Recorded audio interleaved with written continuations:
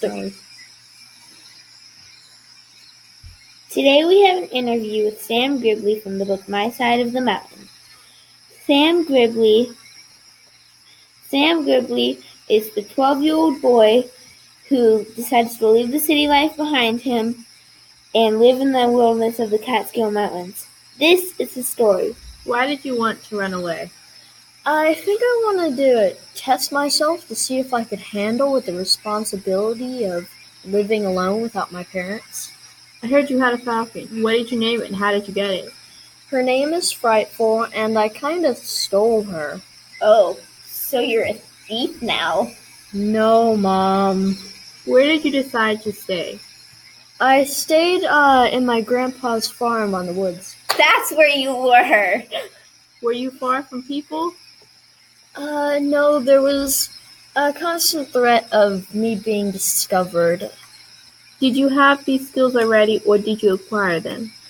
No, the library next to the woods was very helpful, but a lot of the stuff I just learned over time. Did you ever meet hikers?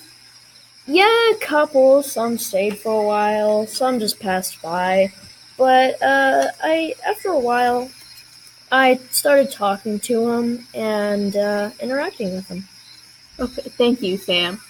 Now Sam's mom. Did you let Sam run away? I didn't.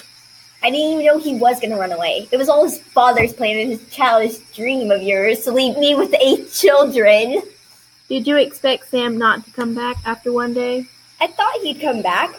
I thought, well, he's just going to be gone for 24 hours. He's going to come back to me, but he ended up leaving for so long.